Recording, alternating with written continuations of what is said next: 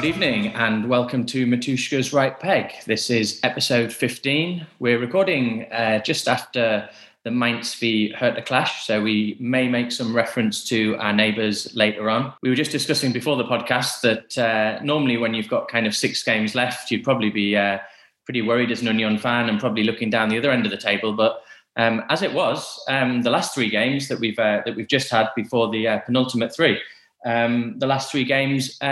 Is there that much to talk about? Just as a refresher, those games were against Stuttgart at home, Dortmund away, and Bremen at home as well. So maybe I can kick off with Baz and get you your thoughts on the first of those fixtures. How did you think we did against Stuttgart, first of all, and then the other 2 games? I was actually pretty impressed with how we played Stuttgart, because Stuttgart has had a really decent run. They've got a plan, they've got a structure, they've got a good squad. So I was actually scared not getting a result against them. And we played very much in control. And by now, I think I've started to call it the Jupp Heynckes effect. A couple of years ago, when Jupp Heynckes was the coach of Bayern Munich, they had a lot of first halves where they weren't playing that well, but he always seemed to find a way to better the opponent in the halftime break, and always improved on his side for the second half. And I think that has actually been a very good feature of us in the last couple of matches. And also against Stuttgart, we've had a better second half than a first half. And Urs Fischer seems to always find ways to improve ourselves and adjust to the opponent. And I think the Stuttgart game was a good example of that as well. It was good that I think Musa finally scored in that game. I still have my doubts about Musa because although I like it that he's versatile and he puts in a lot of energy into the game, but his first touch is just atrocious. There's no other way of saying it. So his technical skills really have to improve. If you look at like really top class strikers, their first touch is always perfect. They know where the ball is and they know where they want to go. And with him, that is still quite a problem. So I think that's where might also be a point of doubt for Runert and Fischer, whether they are going to try to buy him or not. But the win against Stuttgart for me was like a really good one. And obviously, Timmers, after Stuttgart, I think just to maybe give a bit of feedback on some of the comments on Twitter, I think we had a few comments that maybe we've been a bit harsh on Musa and Endo. As a Dutchman, you're normally pretty direct, and you've called his first touch atrocious. I kind of get you. Sometimes his first touch does look like a pass. So I'm probably in agreement there with you. But Musa and Endo were the people who maybe we've been slightly critical of. Endo came back in for the Dortmund game. I have to confess, as a podcast host, this is probably the first time that I've done a podcast where I haven't seen one of the fixtures. So I can probably ask some questions in a different way. So maybe even though we lost against Dortmund, Baz, how did you think we played, and how did Endo play in that game? To be honest, difficult to give an opinion on Endo, because Dortmund is one of those teams that can outplay us. And I think all in all, although the penalty was a very light one that Dortmund got, they had the better chances. If you look at the expected goal rates, the same. So I don't think we created that many chances. And this was one of those games where I do understand why we played with Endo, because he seems to have a really good sense of how to surprise an opponent and how to find spaces wherever people don't see them. But I mean, for us, I think it was a mediocre performance. For Endo as well, was really pleased with Lute because he played an absolutely outstanding game. Without him, I think we would have lost 4-1, 5-1, which would have been more like the expected goal ratio as well. Then again, if you look at 1 year back, we got trashed by Dortmund at the Westfalenstadion. This was a different game because we stayed in the game, I think, until 5 or 10 minutes before the end. So there is definitely progress there. But if Dortmund hit their stride, they're one of these opponents that are just so incredibly quick and creative in attack, and they can play these passes even in very tight spaces where we are vulnerable, even if we play with 8 people at the back.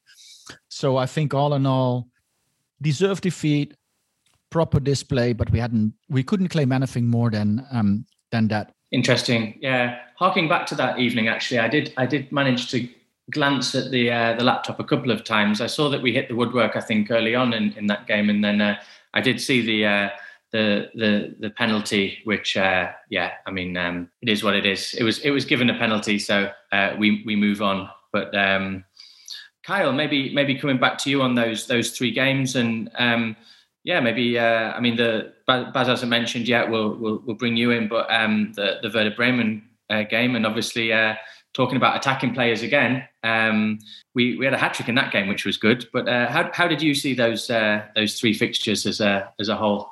Stuttgart game was good to see Christopher Trimmel back to his best, at least in terms of contributing assists, because he hadn't given us an assist since the Stuttgart away game back in the 15th of December. And I joked after the game that Trimmel assists are like buses, because you wait half a season for one and then 2 come along at once. Of course, it was nice to secure the mathematical Klassenerhalt that we are definitely in the Bundesliga for next season. And it was also a game where we focused a lot of our attacks down the left with the return of Lentz. That's continued in the last few games, which is it's good to see us diversifying how we're attacking and giving teams more to think about. The Dortmund game, my notes are: fuck Royce, Luther deserved better. Royce, he tried to buy the penalty by sticking that leg out.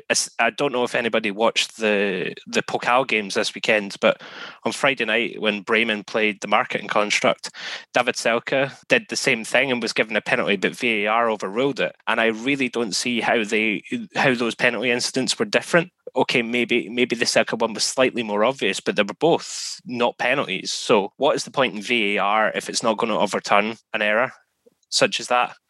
And it was a shame, because it was the first time Luther had saved the penalty in the Bundesliga, only for him to make a second save, but then it just got bundled in by Royce afterwards. So that was unfortunate, a bit of a valiant effort, and Luther was incredible, and really he did deserve more out of that. And then we come to Bremen. The first half was one of the worst 40 minutes of football I have watched in my life. Or 45 minutes, sorry. It was awful. Like we were joking, we were watching the game together, that, you know, watching paint dry would have been more enthralling than that first half. The only thing that happened in that first half was that incident where the Bremen player took the ball into the body like 3 times, but nothing happening. And then at halftime, Max Kruse is subbed off, and it completely changes the game. And usually you would think, oh, if Kruse is getting subbed off, like historically, oh, that'll be a bad thing. We'll maybe play worse.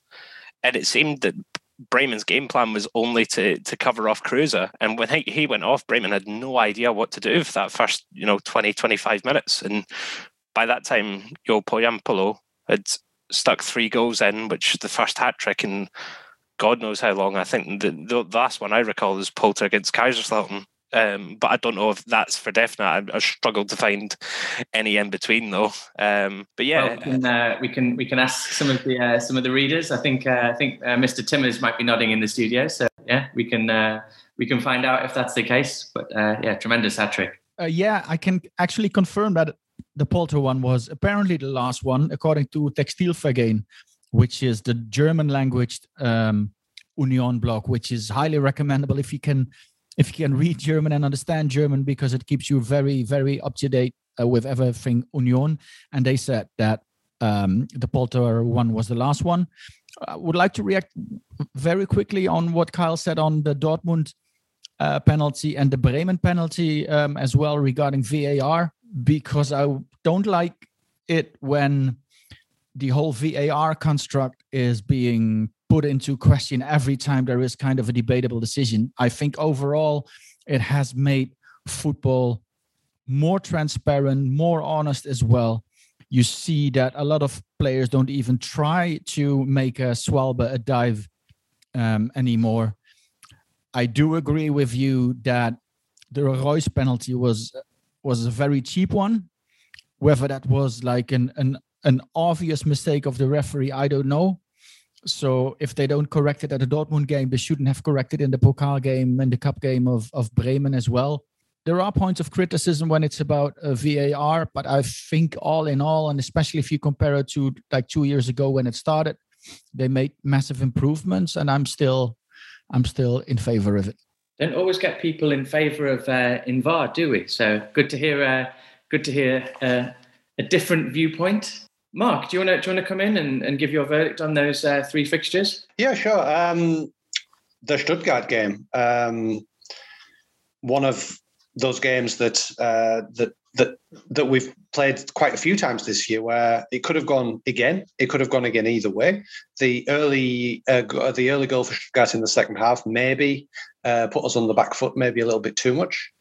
Delighted to see Musa score. Obviously, that you could see how much it meant to him as well, which is always a good sign. And I think it's been reflected in the games, in the 2 games afterwards, that he was certainly that this wasn't like a monkey on his back so much anymore, that he hadn't scored, that he'd finally done something in Union colours. So that was good to see. I think Dortmund, I think everything's been said. I don't need to emphasise anything more than that, apart from the fact that I woke up on Monday morning and I saw the headline in the newspaper, shock at the Oscars. And it was like, ooh, shock at the Oscars. And it was like, yeah, the best actor should have gone to Chadwick Boseman and definitely not to Anthony Hopkins. And I was thinking, where's Marco Reus in all this? Jesus, he's a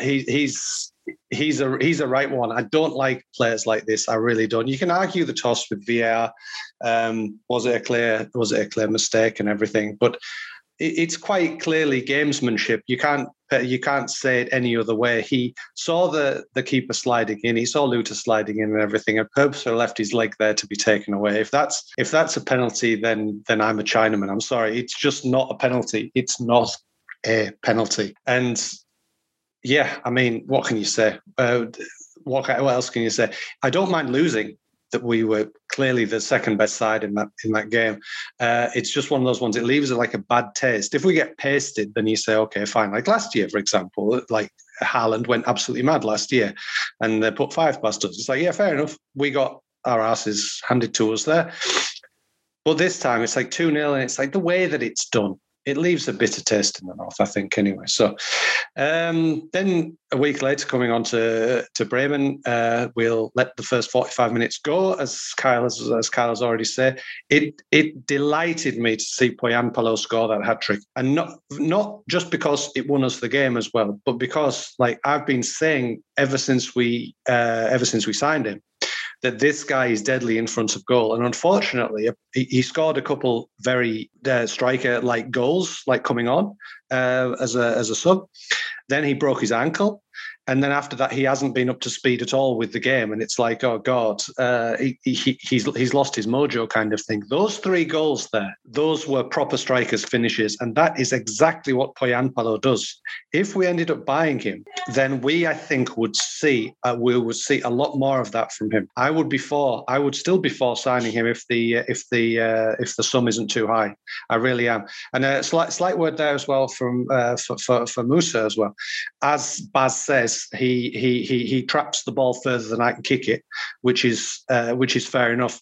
But the 2 layoffs, especially the first one, that first one is really, really, really difficult to do. To know that Pohjanpalo was where he was and to get like a back flick on the header, that was really, really good. It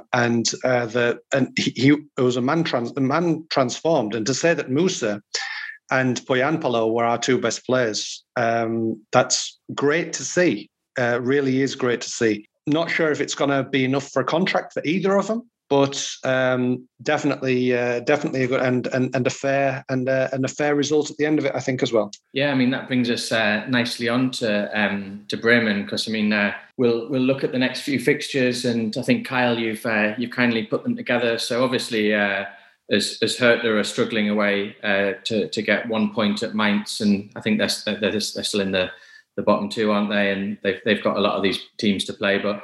Looking at our end of the table, the top end, the games that our rivals have got to play. Leverkusen have got Bremen this next fixture, next Spieltag, and then Gladbach are away at Bremen on the last day of the season. So Bremen are going to be, I think, Kyle, as you sort of said, they're going to be the team that we're looking at going, hope they can get some points I mean, not least of which, I think many people, and there'll be a few people listening in the UK, probably a great away day, good Northern club. I think after Union did them a favour last season, it was probably unlikely that we could do them a favour again. And I thought we were going to actually in that first half, because as we've said, it was absolutely abysmal.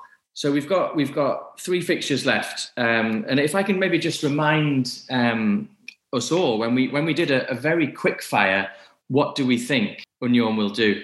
I won't go through them all because we predicted it from Bielefeld actually, but we did pretty well. We said that we thought we would get at least a point against Stuttgart, and we won, so we did well there. BFRB, we said we'd lose, and Bremen, we said we'd win. The next 2 games, we've got Wolfsburg and then Leverkusen. We've got them both down as draws. And then the last game of the season, we obviously host the Marketing Construct from Leipzig. And it might be interesting as well to get a bit of a take from people on the type of clubs we face in our last 3. But maybe that could be something separate to the footballing side that we come on to. But yeah, there's certainly going to be an interesting run-in. Going back to Hertha, they play tonight, and they've got to play, I think, Schalke, Bielefeld. They've got to play, I think they played Cologne on the last day of the season, actually, which is going to end up being a potential interesting fixture. But I think next up for them is Freiburg on Thursday, which will probably tell us a lot. But we've got 3 tough fixtures. There's no hiding from that. But considering, I think before the podcast, people said, "Oh, there's probably not that much to talk about in terms of the last 3." I think we've done quite well. But yeah, the final 3 fixtures. What are your thoughts, Mark, on those fixtures? I mean, if I'd asked you 9 months ago, looking at those 3 fixtures, you might have said 0 points. But what are you thinking at the moment? Honestly, I still fear 0 points, if I'm being honest. Wolfsburg have Wout Weghorst up front, and he is exactly the player. Sorry, Baz. God. Wout Weghorst up front, and he's exactly the sort of striker that we do not do well against. Documented in a way. I think he might have a good day against us at the weekend. I don't know.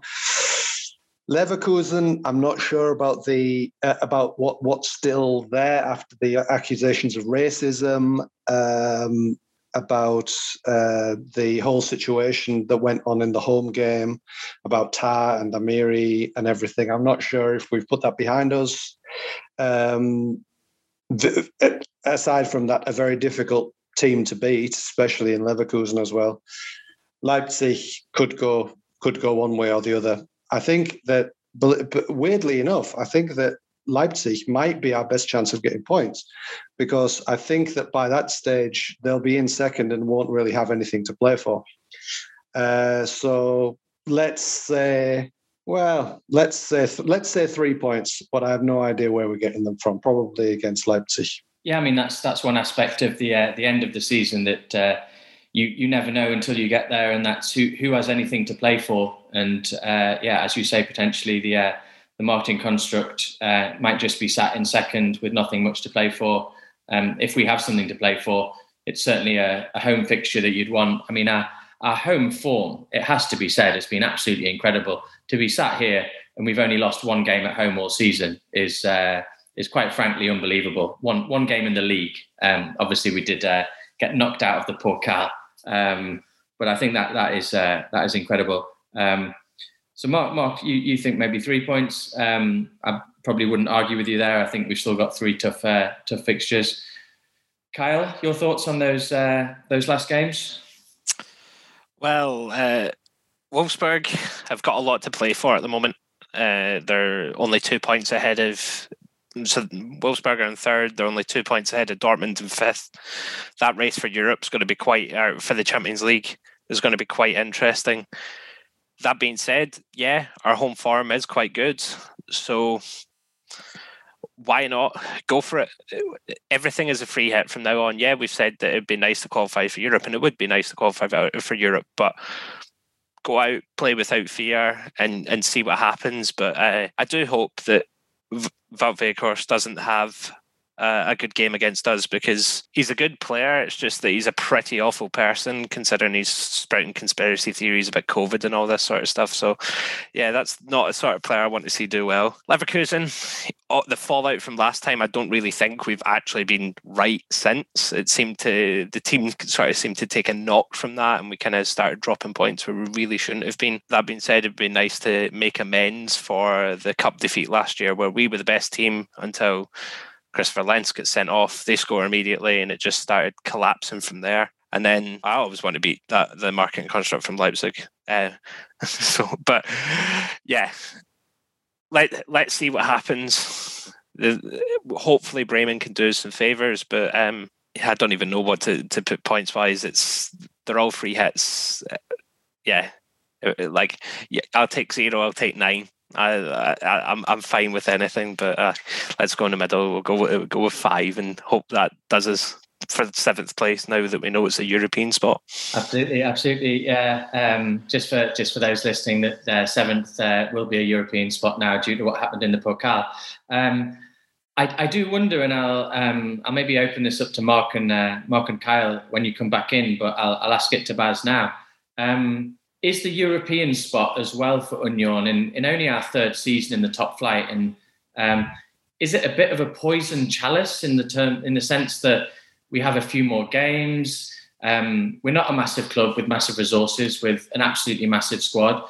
Would it maybe hinder us and kind of maybe take our eye off the ball a little bit for the Bundesliga? And should we just really be focusing on going, okay, we do this season, let's not care about Europe. The ideal would be to finish just outside, and we consolidate again. We hopefully have another good season, and we show that we can really put our kind of marker in the sand and stay in this league rather than worry too much. Or, and this is where I get a bit excited as a fan, is a European away day just fucking brilliant, and you can't buy that. If you've got the chance to get in that tournament, you should be there creating memories. Where do you stand? Don't be surprised, but I totally agree with you. Because I was planning to counter question you, like, would you like to have 1 or 2 more years in the Bundesliga, or 2 or 3 really memorable games in Europe, even if they would be against, I don't know, Hajduk Split in Croatia or against Timisoara in Romania. But that is something that everybody will still remember at 10 or 20 years. Now, don't get me wrong. I would really like to get several years more in the Bundesliga. I definitely want at least 1 more year in the Bundesliga with fans, so we can actually get through a whole season together with the team. But if you're so close, go for it, because it's a once-in-a-lifetime opportunity. Maybe create some great memories. And Union is a club, I mean, we like to stay up, but for us as a fans, the world doesn't really end when we go into the 2nd league, I think. So Europe, bring it on. Yeah, and I mean, I think many people and those listening, the 2nd Bundesliga is probably the greatest league in the world. So we're not going somewhere where we'd be short of incident.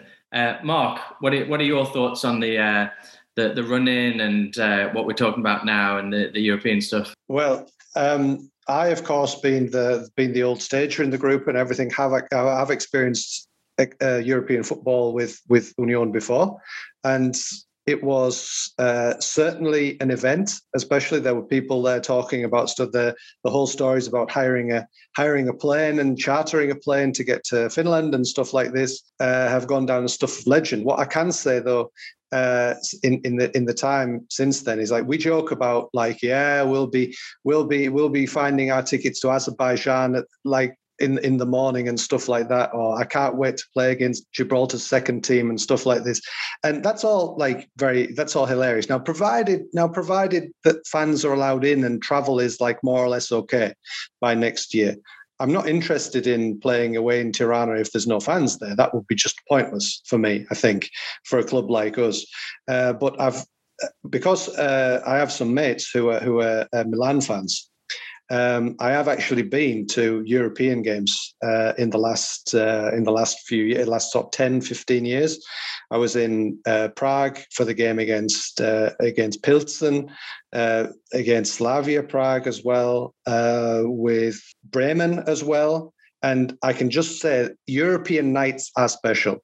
European nights are a special thing. They're this little bit of salt in the soup. They're like a cherry on the cake of a good season. And yeah, we shouldn't take our eyes off the big prize, which is every day Bundesliga. That's our bread and butter and should remain so, I hope. But European football is brilliant when your team's involved. Let be under no illusions. And I mean, is it worth underlying? And it probably doesn't need saying, but maybe we should say it anyway. But European football is brilliant if there's an actual competition, and if people can win and lose and be knocked out and be relegated and have to qualify every season. Not a European fucking Super League. Zingler has made his thoughts on that pretty clear. I think Zingler's also made some comments about the signings that Union have made already, and players that will come into contract from the 1st of July.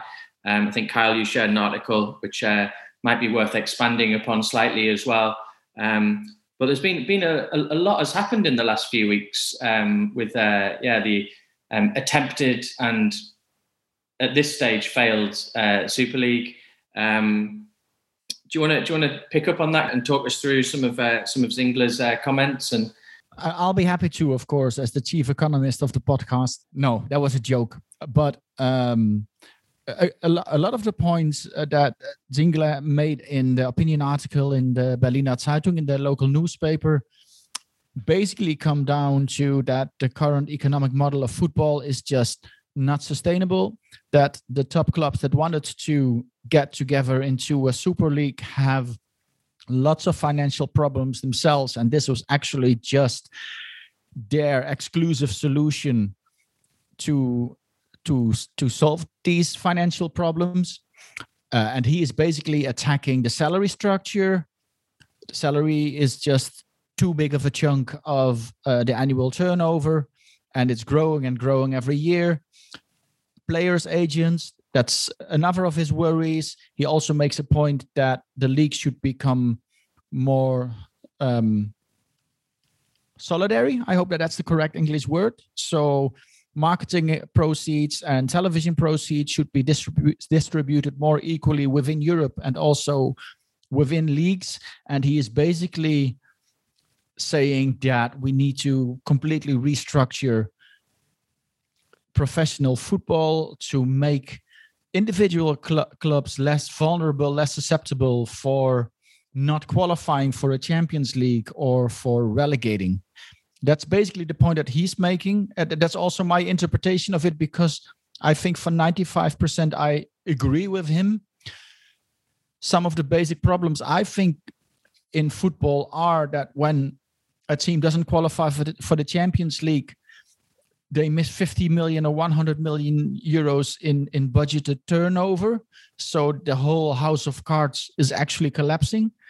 It happened at Dortmund 15 or 20 years ago, and it took them, I think, a decade to even get back, and they had to sell the name of the Westfalenstadion even to get back on their feet again. Another part of it is that the entire scheme is set up that you start the season basically with a budgeted loss, and you're completely dependent on selling one or two players. That's not a sustainable business model. Wilson, you're an entrepreneur as well. I hope that that's not the way that you are running your business. And football is one of the very, very, very few sectors in the economy that is actually doing that. That's a house of cards as well.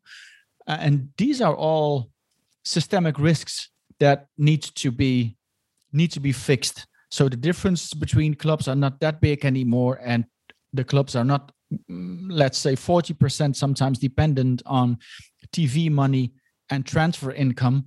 And that is what Zingler is saying. At least that's my interpretation of it. If I'm made mistakes, just correct me, guys. I think before I bring Mark back in, but just for the avoidance of doubt, as Baz mentioned it, that is not how we run our company. Myself and Mrs. Union Berlin Man, we have a small firm ourselves, and interestingly, one of our biggest competitors does run the other business model, and that is just get loads and loads of money without making a profit. So there are always two ways of doing things. I mean, the Real Madrid model, and I happen to know after speaking with people at La Liga, the model is screwed because not enough money goes down the pyramid.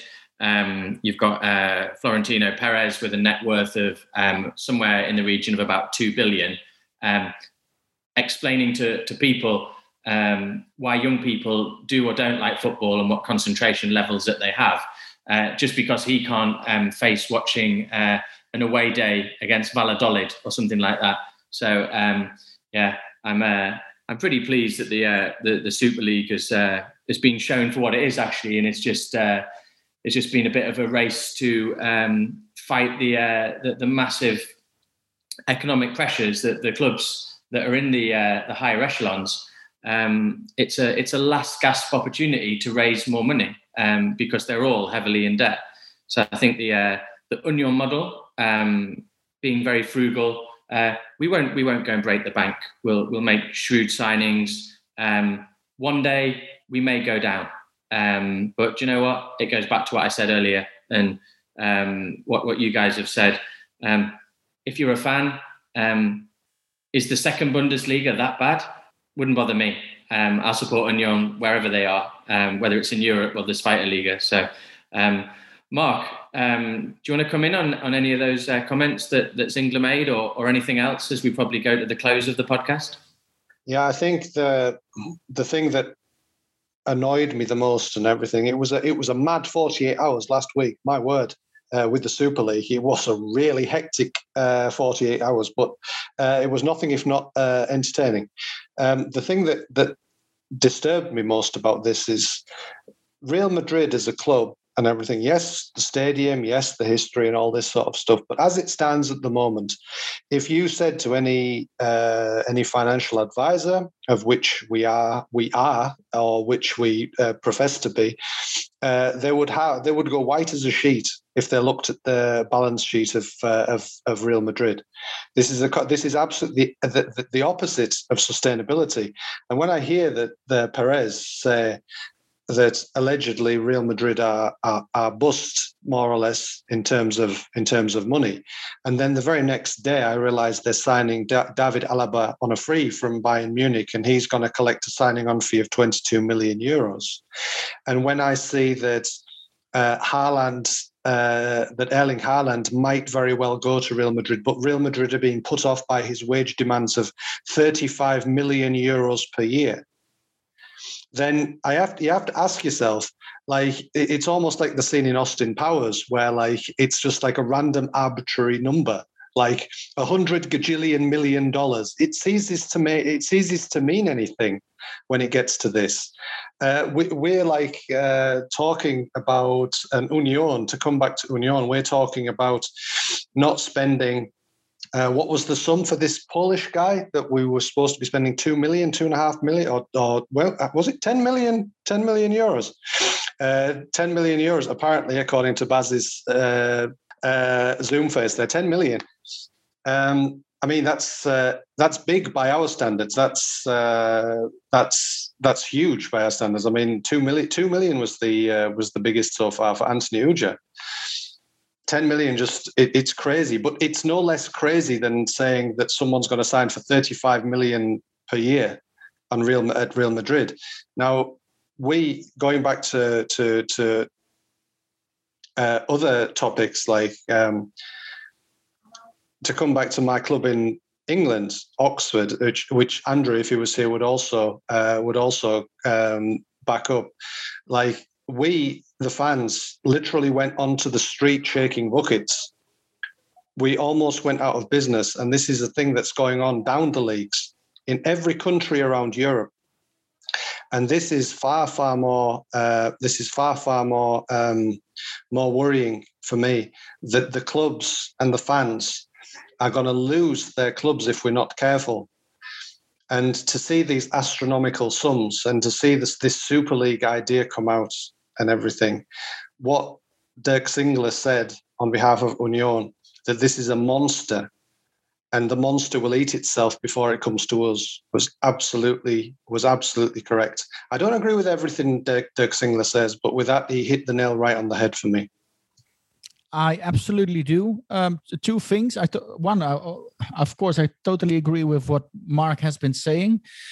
The 35 million for Haaland is, I hadn't heard that number. That is insane. That's not sustainable. Spending 550 million on Lionel Messi for 5 years just for salary and sign-on clauses from Barcelona, as has happened 5 years ago, is not sustainable as well. That's absolutely fucking crazy, and it has to end. So that's one thing I would like to say. The second, and that's a direct reaction to what Mark said. Real has, of course, a huge history and a beautiful stadium and a huge fan base. But what they are forgetting is, and I made a short list of this: Celtic Football Club, Glasgow Rangers, Hajduk Split, AEK Athens, Anderlecht, Olympique Marseille, IFK Göteborg, Spartak Moscow, Ajax Amsterdam. These are all also huge clubs with a massive tradition, great stadiums, and a great history. All of these clubs have basically been choked to death in Europe for 25 years because of the endless expansion of the Champions League. Kyle, I don't have to explain that to you. As a Scottish football fan, that it's unimaginable that you're even going to get to the knockout stages of the Champions League, and making it now to the group stage is already an achievement. Mr. Wilson, you've lived in Brussels. Anderlecht used to be a huge team in the 80s and in the 90s. They were competitive. Now, you don't have to be competitive over decades. You know, there's ebbs and flows. So you will go down at some stage and you will get back up again. But the stacks against these traditional teams have been so steep. It's almost impossible to climb that pyramid, because the pyramid has become steeper and steeper and steeper, instead of building a very sustainable small hill where everybody can actually have a chance to, once every 10 or 20 years, climb to the mountaintop and become champions of Europe or of Germany. I think those are very good points, Timmers. And a comment we got on Twitter, actually, when we released, Kyle, you shared in our WhatsApp group the potential new kit for Union. And we got a comment, and I apologize to the person who made the comment because I can't remember the Twitter handle off the top of my head. But the likeness was to the Nottingham Forest kit in the days of old. And nowadays, unfortunately, you would not have a Nottingham Forest coming in with a great manager and winning a European Cup. And football is about the element of stories and surprise. And that's probably why we all would love a European away day, because football's about stories. The Super League is not a story. It's a closed shop, it's a closed book, and it's a fucking dull one. I won't say anything further. I think we've made our points fairly clear on that one. Kyle, I'll bring you in. As a Celtic fan, I hope you've got some stuff to say as well. Yeah, absolutely. The Champions League, when it was founded or became evolved, the European Cup evolved into the Champions League. It is a lot of the arguments from it then. Now, don't get me wrong, I wasn't alive at the time. Sorry to any of our listeners that are of a certain age. But looking back on it, a lot of this was clubs who were running an unsustainable financial model that essentially wanted more revenues and more guarantees of European football, and that pot of gold that became a part of it. Glasgow Rangers, for example, were one of these clubs. And see, when the European football went, so did the club. And that's not meant to be a dig, but they were running beyond their means. For Celtic, like Union is a club that's run on a fiscally sound basis. They're a club that even in Corona times last year, still made a profit, which is incredible. I don't agree with various reasons as to how they got about that, because season ticket prices and various other things that this is not a Celtic podcast. It shouldn't be that the champions of Scotland have to play, as Celtic have had in the last few seasons, 4 rounds of qualifiers, so 8 games to get into the Champions League. But Spurs, who've won fuck all ever, get to go into the Champions League. Spurs have been in a Champions League final and they've won fuck all. What is the point in that? And Spurs are an easy target because, again, they've won fuck all. But why does the 4th team in Germany get to go into the Champions League? Why does the 4th team in Italy? Why does the 4th team in Spain or whatever? Why do they get to go into a Champions League? Put them in the Europa League if they must play European football. Whereas, you get Ajax, who had to play umpteen rounds of qualifiers and still managed to make the semi-finals a few years ago, which was an incredible achievement. And not even 3 months later, or 2.5 months later, they were back to playing qualifiers again. This was a team that was in the semi-final of the Champions League, and they still had to play 3 rounds of qualifiers the next season. And yes, this is related to performance of sides from individual countries, but it's a Champions League, and there is a part of me that is really looking forward to this Europa Conference League, because you only have 1 team in it from Germany, 1 team in it from England, and 1 team in it from Spain. But they'll have more teams in it from smaller nations, because it'll actually give these clubs, something like games they can actually win and have a bit of success in Europe. But it's a shame that the money pot for it is not going to be what it deserves, because a relevant fourth team in Spain and 4th team in Italy and whatnot get to play in the Champions League, where all the big money is. And yeah, these clubs who struggle when they do not qualify for the Champions Leagues. Perez was saying, if the European Super League doesn't happen, then we don't sign Mbappe. Tough shit. Cut your cloth accordingly. Like, if you're spending beyond the means, I wish nothing but the worst to you, because you're making football worse for everybody else. No one team should have all the stars. The Galacticos shouldn't be a concept. The talent spread around, and develop players instead of just buying them off of buying, like Real Madrid's policy of they see a Brazilian kid doing a step over and he's on a 6-year contract and the first flight over to Madrid. It's so frustrating, and like Baz said, there is so many big and strong clubs in Europe with strong supporters bases that don't get a say at this table, and whereas irrelevant ones do because of the league they happen to be in. It's so frustrating, and it needs to change. But yeah, hopefully the monster eats itself before it starts to affect us. Yeah, if I can add to that very quickly. I don't have all the solutions, of course. I would just like to stimulate the discourse and come up with own ideas as well, because only criticizing, I think, is too easy. I do have a personal blog, which is called www.bastemos.nl. And the second article on that is called An Alternative Model for European Football. So I have written down a couple of proposals that would make Kyle really happy, because I think one of the distinctive features of European football should be that it's actually bringing even the big teams all across Europe. So if you really want to unite Europe, like Florentino Perez said, then they should go to the smaller teams and the smaller countries as well. I think if you look at the problems in European football, then the Champions League has become way too predictable. The Euro League or Europa League, I don't even know what a correct name is not interesting enough as well, because the quality difference with the Champions League is just too big. So I came up with at least a couple of suggestions how to change that, to basically spread the participants from the big countries over those 2 leagues. So only the number 1 and 2 of, let's say, Spain and England and Germany and France would go to the Champions League, and the numbers 3 and 4 would go to the Euro League, and the champions of Holland and Scotland and Belgium And Poland would get direct qualification into the Champions League as well. So you have less qualification games. You have a much more interesting EuroLeague as well.